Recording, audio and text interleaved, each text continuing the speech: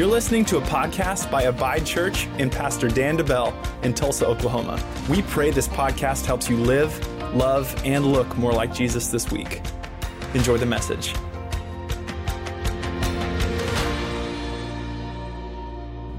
You know, normally when you come into the new year, as a pastor, and if you've been a part of church for any amount of time, you know that when you come into the new year, normally you like to start the new year with a nice big teaching series or something that you can really promote and put out there. And I got to tell you, originally, about a month ago, I had what I feel like God put on my heart for the start of this year, a teaching series that we are going to do, just not today. Originally, I was going to start it today, but as you know, if you've been by church at any amount of time, I like to say this because this is true. Our plan here at the church, as myself, the leadership team, our plan is always plan B.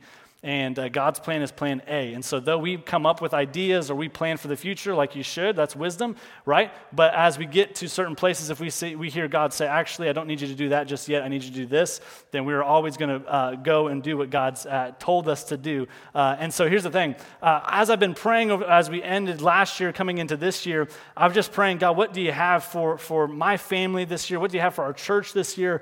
And I continue to hear the same word over and over, and it was this: revival. Revival. And that sounds exciting. And so, whenever I first heard that, I was just like, my mind started going, and I just started thinking about what does that mean for our church and how looking in God's word, where do we see moments of revival take place? And as I started preparing, I started thinking, man, this is what we need to talk about at the beginning of the year is revival. And as I started diving into it, I was attacking or coming at revival and the topic of revival from one angle. And then just a couple days ago, God said, that's not the angle I need for this week. I need this angle, and it's the angle of revival in me. Revival in me. And so normally we have, note-taking cards that have fill in the blanks and all that stuff for you, but because God, what I like to say is he did the swoop and swap on me, right? Revival, but yes, this is what I need you to talk on. We just have the blank note-taking cards, but be ready because I have a lot of things I feel like God has given me specifically for you today to write down. So if you're not normally a note-taker, please be one today, because I guarantee God's going to speak through me to you today through this word. Revival in me. Everyone wants to see revival. We want to be a part of revival. We want to see revival take over. We want to see revival in America and our nation turn back to God. We want to see other nations turn to God, and we want to see a move of God throughout our city, our state, our nations. We want to see all of these things, but sometimes I think as Christians, one of the things we fail to do is we fail to be honest with ourselves and ask the question, do I have revival in me? I want to see it elsewhere, but many times that's what we do with other people's sin, right? Or just sin in general. It's easy to see what's wrong in their life or what's wrong in that country or in that city or in our city or that state or that family. It's easy to see what's wrong there without addressing what's going on in here. But in here is where the greatest revival will ever start and continue to take place. In fact, here's what I want to show you today. When I think of revival, I don't often think of the story that we're going to talk about today. It's in a passage in Luke 24. We'll get to it in just a second. Luke 24. So if you want to turn there in your Bible, you can. Luke 24. Here's what we see this is right after Jesus he's been crucified, he's been risen from the dead, and now he is walking. And he meets up with these two disciples that are walking to Jerusalem. And as they're walking, Jesus is walking with them, and they don't realize that they're walking with Jesus. After this moment where Jesus is walking with these two disciples, after this is when the church is birthed. We see the first church really assemble, and they receive the Holy Spirit, and now they're empowered to go out and do what Jesus did, to continue to be the body of Christ. And ever since then, that is simply the first spark of one of the greatest, obviously the greatest revival our world has ever seen, and it's still continuing today. The church has outlived any other organization ever, right? The Church of Jesus Christ. It's continuing to grow and move and operate today. So I think it's important that we look at, and this is what God showed me, what happened before that. In order for the people that were with Jesus to truly take his fire and his Holy Spirit to the world. And that's what we're going to look at today. So here's what we're going to look at. 3 steps to revival in me. If I am going to truly take the fire of the Holy Spirit, if I'm going to take Jesus with me, and as we say here at Abide Church, live, love, and look like him to the world around me, then I have to ask myself, Am I doing these three things? Have I seen these three things, these three steps happen in me? Revival in me has to be first. Then I can share it with other people. Let's read the passage, or part of the passage, and then I'll give you number one here. I'll start in Luke 24, starting in verse 13. And it says this, Now behold, two of the disciples, were traveling that same day to a village called Emmaus, which was 7 miles from Jerusalem. And they talked together of all the things which had happened. They're talking about Jesus being crucified and being put to death. So it was, while they conversed and reasoned, that Jesus himself drew near, and he went with them. But their eyes were restrained. Remember that. We'll come back to that. So they did not know him. And he said to them, What kind of conversation is this that you have with one another as you walk and are sad? So obviously they're pretty distraught, right? Their Lord, their rabbi, their Messiah was just crucified, and now they're walking with no hope. They're walking thinking it's all over. Everything that we thought we believed in was a lie. They thought he was the Messiah, and he was put to death. So here they are. You're sad. And let's go to verse 18. Then the one whose name was Cleopas, he answered and he said to him, Are you the only stranger in Jerusalem? And have you not known the things which happened here or there in these days? And Jesus said to them, What things? I love it. I mean, here's the thing about reading the Bible. There's a lot of humor in the Bible, and Jesus and God has a good sense of humor, okay? You just got to read the Bible for a little bit to see this, right? Jesus, he's literally playing dumb with them. What things? What are you guys talking about, right? What are we talking about here? So they said to him, The things concerning Jesus of Nazareth, who was a prophet, mighty indeed in word before God and all the people, and how the chief priests and our rulers delivered him to be condemned to death, and they crucified him. But we were hoping that it was he who was going to redeem Israel. Indeed, besides all this, today's the third day since these things have happened. So here's what we see. There's three things that we see here, and I'll get to those in just a second. Point number one is this. 3 steps of revival. Step number one is I need to deal with my disappointment. You've got to deal with your disappointment. And this is what we see in the start of this story. The disciples are walking, and they couldn't tell that Jesus was walking with them because of their despair and their disappointment. They didn't even see Jesus because they were so distraught. Now, yeah, there might have been a little bit of divine intervention. Maybe they were, God blinded them to the fact of that. But I believe that the reason their eyes were constricted, as it says, or restrained, is because they were so distraught. They were so in such disappointment of what had just happened that they couldn't even realize that Jesus was walking with them.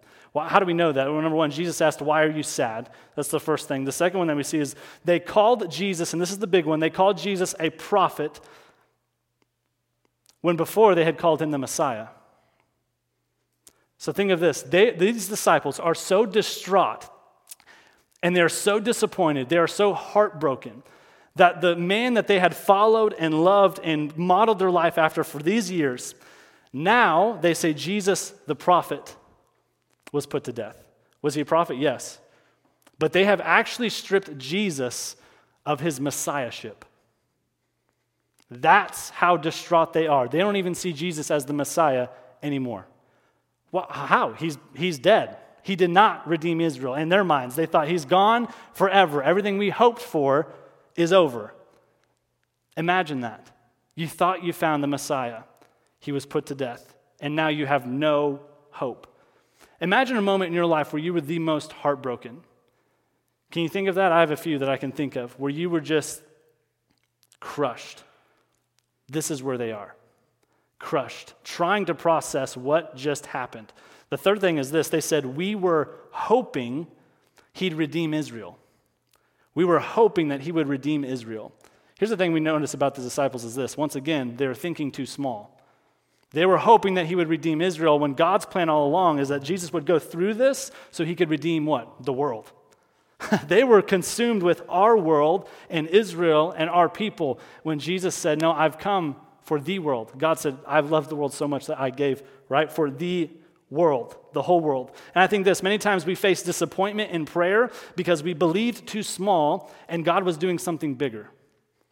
Let me say that again. In case you missed it, many times we face disappointment in prayer. We think our prayers went unanswered because we believed too small, redeem Israel, when God was doing something bigger behind the scenes and he said, no, I'm actually here for the world. He wanted to do something bigger, but we were believing this much when he said, I want to do this much.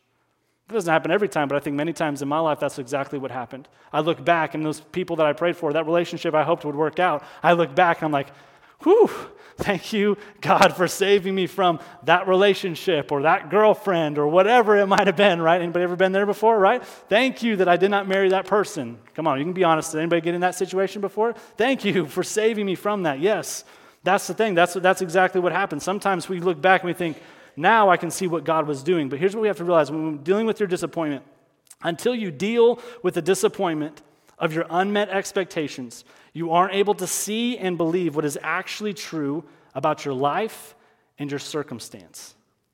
Until you deal with the disappointment of your unmet expectations, you aren't able to see or even believe what is actually true about your life and circumstance. These disciples thought their life was over. Like, we're not disciples anymore, okay? Our rabbi is dead. We're going back to our work. They failed to see what God was about to do in the future, how God was going to use them in a mighty way. Every lie you've believed about God or you must take captive before you can clearly see the road ahead. Every lie that you've believed about God or about yourself, you've got to take it captive before you can ever see what God is about to do in your life and in the future. And here's what we have to realize too. Why is dealing with your disappointment such a big deal? Let me say it like this. All of us have things that we prayed for that didn't turn out the way that we wanted. And unless you place your disappointment at the foot of the cross, it'll become the idol that you worship. Let me say that again, and I'll tell you what I mean. All of us have things that we prayed for that didn't turn out the way that we wanted. But unless you place your disappointment at the foot of the cross, it'll become the idol that you worship. And here's what I mean. Too many believers identify their lives and themselves by the disappointments in their life rather than the truth of God's word.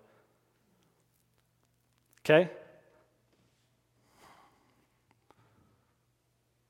Meaning this, I talk to a lot of believers, and I've been guilty of this myself, where I prayed for something and it didn't turn out how I wanted. It went unanswered in my mind. But then I live my life from that moment on into the future. And that disappointment becomes the thing that always comes up in my conversations. Becomes the thing that I'm always thinking about late at night. It becomes the thing that I just can't get past. And then years later or decades later, I go back and I'm constantly thinking about, well, that moment in time where I was disappointed, I was at my lowest and I was heartbroken. And what happens? The devil will use a moment of disappointment as an idol. We don't see it as an idol, but it is. We raise it up. He'll raise it up in our life. And for our whole life, we'll continue to go back to it and bow down to it and say, look what happened in my life. Look what happened in my life. Here's what I'm not talking about. I'm not talking about denying disappointment. I'm not talking about denying that you were heartbroken.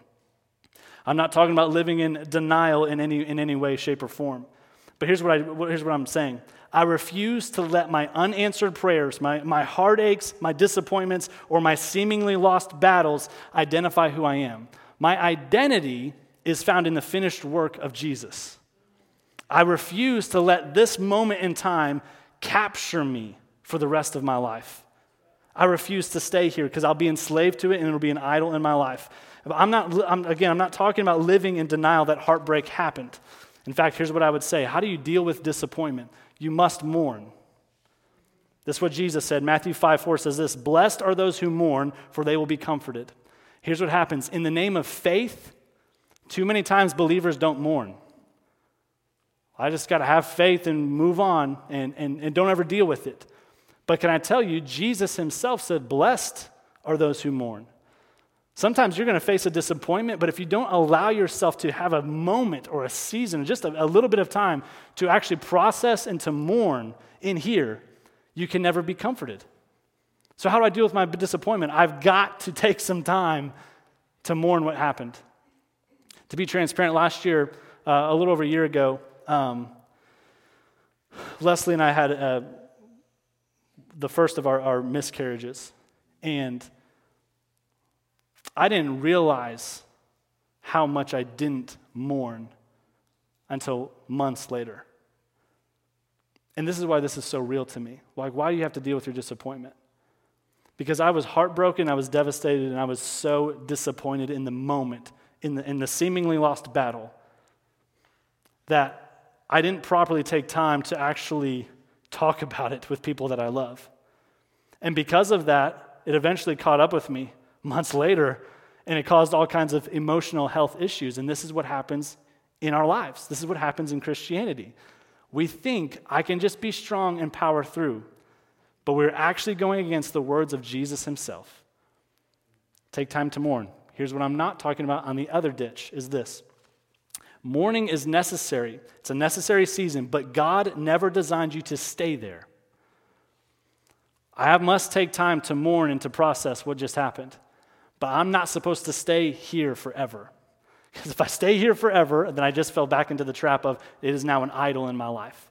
I'm going back to my disappointment, and I always stay there, and I never get over it. Mourning is a season, a necessary season, but it is not your destination. That's why Psalm 23:4 says this, "Yeah, though I walk through the valley of the shadow of death, I will fear no evil." Not that, though I camp in the valley of the shadow, not that I'm living in, not that I got there and then I broke down and I'm stuck here. That's not God's desire for you. But his desire is this: you will go through some valleys. You will go through some valleys, and it's going to be tough. And you may feel disappointment, you may feel heartbreak, and you may feel like you're walking through some death. But what does he say? I'm here to go through it with you. You see, this is what's fascinating about the disciples in this story is this. They're walking with Jesus, and they don't even see it. And this is why we must deal with disappointment and unanswered prayers, is because when we don't deal with it and we're consumed with disappointment, we don't see how close Jesus is. They thought Jesus was gone and in a tomb. They thought Jesus was gone forever. But where was he? Talking to them.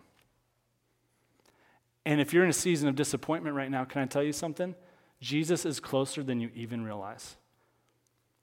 Don't let your disappointment steal his intimacy with you, because I have. I've done that. And it's a dark road to go down. Jesus is closer than you can ever imagine. And guess what? He hasn't stopped talking.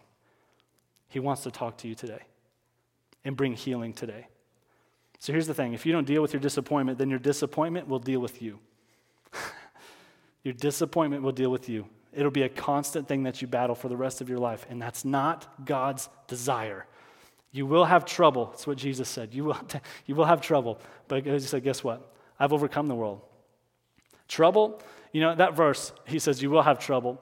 If that was a positive verse, we would take that as a promise, right? You will be healed. We take that as a promise, right? I will provide. That's a promise. He said, you will have trouble. You're going to face some stuff. But guess what? We serve a God of what? Victory. Who said, though you may face it, though you may go through a valley from time to time, guess what? It may feel like you're disappointed, but don't let your focus get so small that you miss the big picture of what I'm going to do. And here's the other thing I would say. He says that he works everything to the good of those that love him. So if your situation and your disappointment, if you aren't experiencing good, then he's not done working. Don't stop praying, don't stop believing, don't stop worshiping until you see the good. And that's tough to do sometimes. If you've lost a loved one or if you've been through a serious battle, that's tough to do sometimes. But I can only keep going when I know he works all things together for the good of those that love him. And maybe the good that I thought would be good wasn't the good that he had in store, but his goodness never changes. If it's not good yet, then he's not done working. We got to deal with our disappointment. Here's the second one, though. As we go, number 2 is this. We have to develop God's vision. Develop God's vision. We're going to continue in our story here in Luke 24. Develop God's vision. Let's look at Luke 24, starting in we'll skip down to verse 25. Then he said to them, O foolish ones, and slow of heart to believe in all the things the prophets have spoken. Ought not the Christ to have suffered these things and to enter into his glory? And beginning at Moses and all the prophets, Jesus expounded to them in all the scriptures and the things concerning himself. At this moment, the disciples' eyes are opened and they see it's Jesus we've been walking with. When did their eyes get opened? Only when Jesus himself, who is the Word made flesh, who is the walking, talking Word of God, only when Jesus, the Word, pointed them back to the Word, the Scriptures. All he did was say, how are you slow of heart to believe when everything that just happened, I wrote in here for you? That you know the prophets had talked about this, that we had talked about it in person. Jesus points them back to Scripture, and only after Jesus reminded them of what the Scripture said were their eyes opened. The disciples' spiritual dullness came from a failure to recognize and remember that the Scriptures foretold of the Messiah's sufferings. All of the prophets talked about how the Messiah must suffer, but they seemingly blocked out those things, and they didn't remember them. And I would say this, our spiritual dullness comes from a failure to recognize and remember God's word. When I become spiritually dull, it's because I have failed to remember, I've failed to recognize what did God say in here. And when I neglect this, everything else goes out the window. I become dull, I become disappointed, and I become frustrated. And this is so common, right? Too many times we want to believe with our eyes first, and then we'll believe in our hearts second. Right? That's what the world tells you to do. The world will tell you, culture will tell you, well, let me see it first and then I'll believe it second. If you can prove it, right, this whole Christianity thing, if you can prove it to me first, then I will believe it. But Jesus said it's actually the opposite in his kingdom. Jesus said, if you will believe first, you will see it come to pass. And that's the thing, when we're believing God for things in our life, when we're praying for things in our life, when we're praying for our marriage, when we're praying for our job, our provision, when we're praying for healing, do I believe it in my heart first so I can see it come to pass in the natural? That's the real question. And Jesus talks about this, right? Let's go to John 20:29. Jesus said to Thomas, Thomas, because you have seen me, you have believed. But blessed are those who have not seen and yet have believed. Blessed are those who haven't seen, yet they still choose to believe. This is human nature. Show me, then I will believe.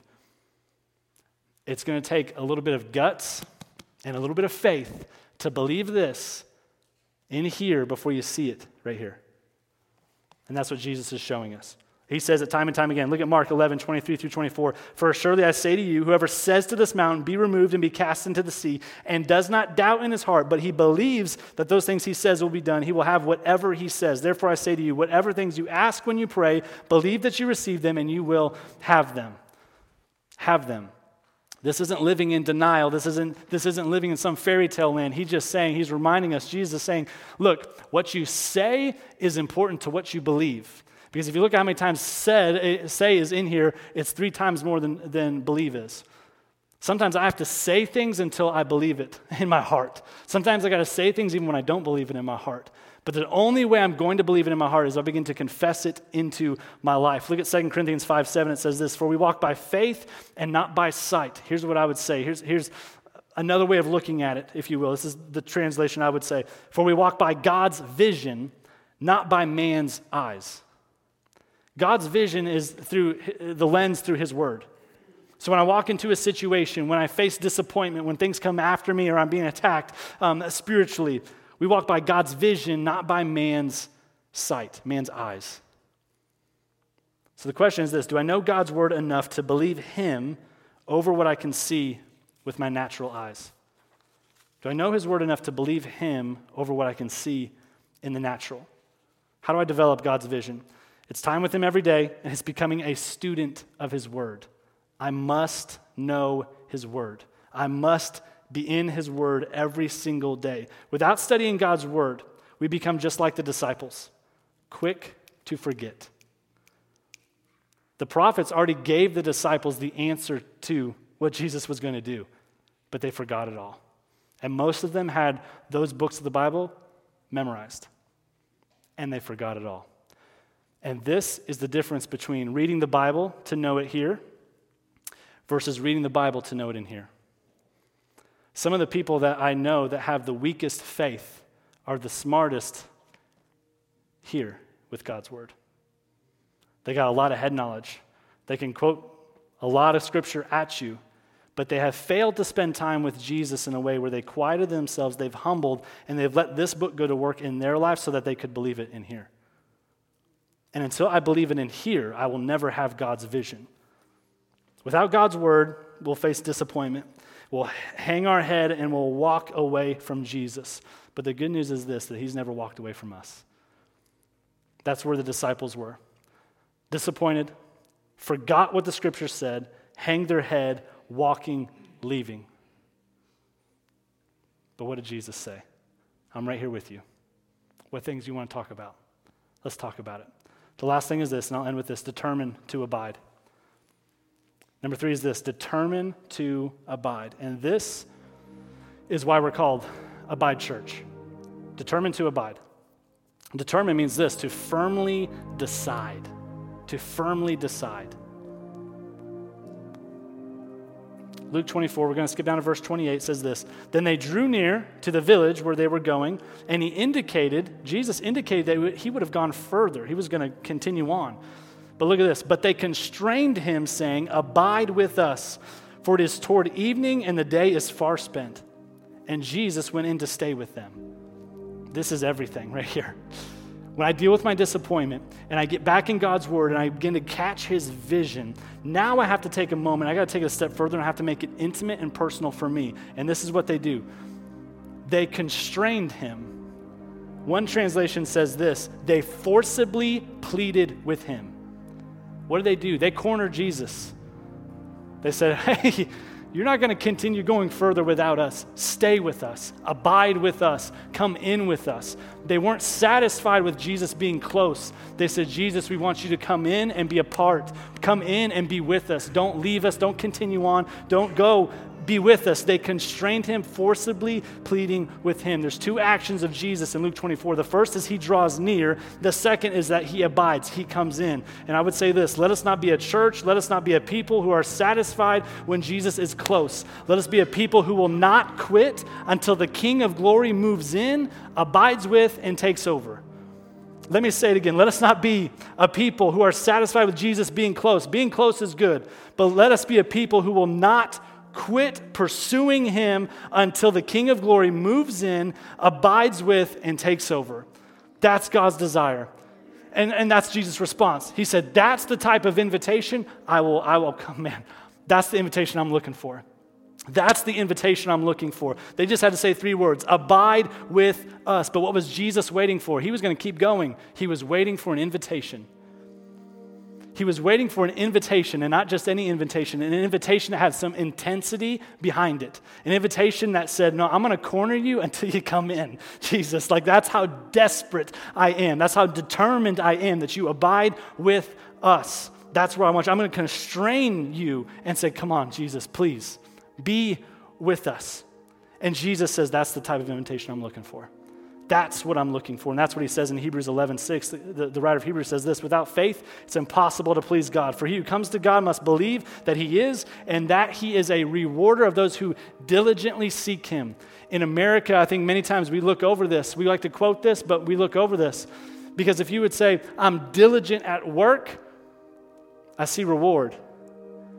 Similar in the kingdom. Would you still say, in the way that you would say you're diligent in an area, maybe you're a diligent, a cleaner, you're a diligent, organized person, maybe you're diligent at your job, but does that same word describe how you pursue Jesus? Am I diligent in seeking him? And if not, then why am I expecting him to reward me?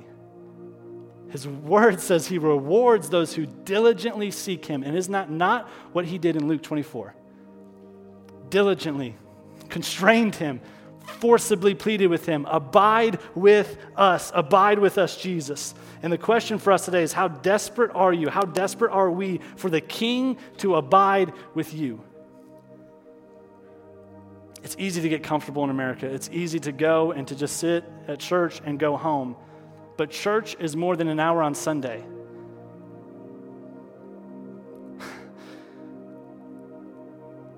Too many people are reverse fasting in the kingdom. Spiritually. They show up on Sunday and they get fed. And they don't feed themselves spiritually for the rest of the week. And if that's you, I'm not condemning you. I'm Holy Spirit might be convicting you. I'm not here to beat you up. I'm here to say, God wants more for you. If you will diligently seek him, be desperate for him, be determined to abide with him during the week, and let Sunday be a little extra for you. Sunday's important, gathering's important, it's biblical. But let us not forsake also our time spent with him intimately during the week. If we want revival, it starts with me. It starts with you. I need to deal with my disappointment. I need to develop God's vision by getting in his word. And number 3, I need to be determined to abide with him. Forcibly, Jesus, I'm desperate for you this morning. And abide. Here's the reflection questions for today. The action steps I just gave you. But here's the reflection questions. If you want to make this more personal, if on the ride home today you want to talk with your spouse about this and be honest with this. Number 1 is this: do you have a disappointment that you haven't dealt with yet? Is there something in your life that you haven't laid at the feet of Jesus? Is there something in your life that maybe you've still been hanging on to? And it's been an idol. You haven't given it to him. And it's always coming up in your conversation. It's keeping you up at night. You're dwelling on it when you should be dwelling on God and his word. What's a disappointment you haven't dealt with yet? Number 2 is this: are you a student of God's word or a casual reader? Am I in it like, Jesus, speak to me today? Like I'm not going to stop reading until you show me something. That's God's desire. I promise you, if you start reading God's word, maybe if you don't know where to start, just start in the Gospels, Matthew. Read a proverb. Just read through the Gospels and read one proverb every day. It'll rock your world. And ask the Holy Spirit, show me something today. Speak to me today. He will answer that prayer. And he will give you heart knowledge above head knowledge. Number 3 is this: how diligent and determined are you, or am I, for personal time with God? Do I have it in my schedule? Have I worked it in? Do I spend time with him throughout the day? Or am I missing him? Am I missing an opportunity? God rewards those who diligently seek him. What do you need in your life? If it's a promise from God, he wants to reward you. He wants to answer that prayer. And it starts with what? A relationship with him. Intimacy with him. Not a checkbox. We made it to Sunday today. No, he wants to spend time with you this afternoon, tonight, and tomorrow morning. He wants to speak to you. Let me pray for you. Heavenly Father, Lord, we thank you. Thank you for your word. Thank you that your word is alive and it is active. It's sharper than any two-edged sword. It goes to work in our life first and then in others so we can take it with us.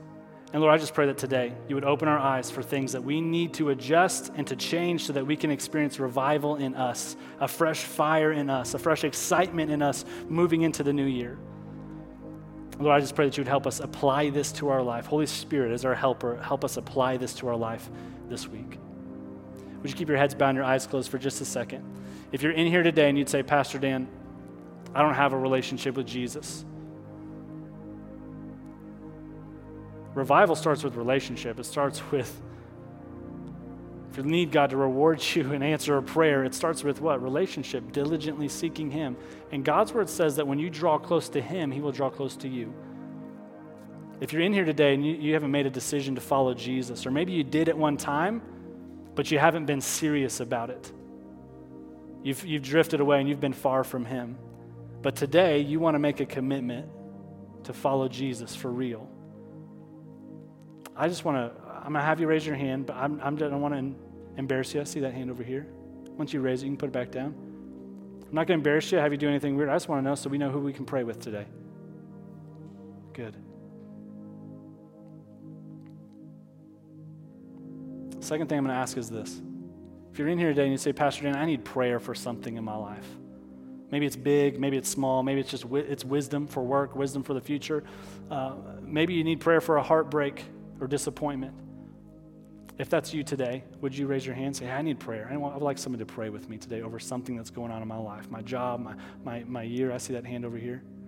Good. Anyone else? Awesome. You can put it back down. The last one is this. I'm going to pray corporately for this one. If you're in here today and you faced a disappointment that you haven't dealt with yet, As we talk today, maybe you knew exactly what that disappointment was, that unanswered prayer, and you haven't processed it yet. You haven't taken time to mourn. You haven't taken time to heal from it yet. But today, you would like healing from it. You would like freedom from it. You would like some closure with that. I'm not going to have you come up front, but I would like to just pray with you right here from stage. You can just stay at your seat, but would you raise your hand if that's you? Say, I've faced disappointment. I see that hand. I see those hands right here. I see that hand. I see that hand. You say, hey, I need help dealing with this. Anybody else say, hey, I need that. Let me pray for those of you that just raised your hand. Heavenly Father, Lord, you're good. Thank you that your word says that you are good and you do good. And Lord, right now I pray for your sons and your daughters. Lord, the one whom you love is hurting. The one whom you love is sick. The one whom you love is disappointed. Your son, your daughter. And Lord, you know. But God, today I pray, Holy Spirit, that you would speak in their heart right now. I pray that your peace would surround them, that you would give them the ability to spiritually begin to heal. Help them find those moments of intimacy with you that allows healing deep in their heart to take place. Help them, Lord, lay that disappointment at the feet of Jesus. And Lord, I pray that today would be day one of healing, day one of hope, day one of being able to live and breathe again like you've designed them to. Day one of that weight being lifted, day one of that thing that's just held them back for too long being lifted and gone in their life. Not that it never happened, but Lord, I pray that today would begin the story of saying, look what God did through our disappointment. Look how God moved, though I was disappointed and heartbroken and in my lowest place. Let today be the beginning of the story to say, I was there, but God did this. But we thank you that if it's not good yet, if it hasn't turned for good or worked for good, we thank you that you are not done.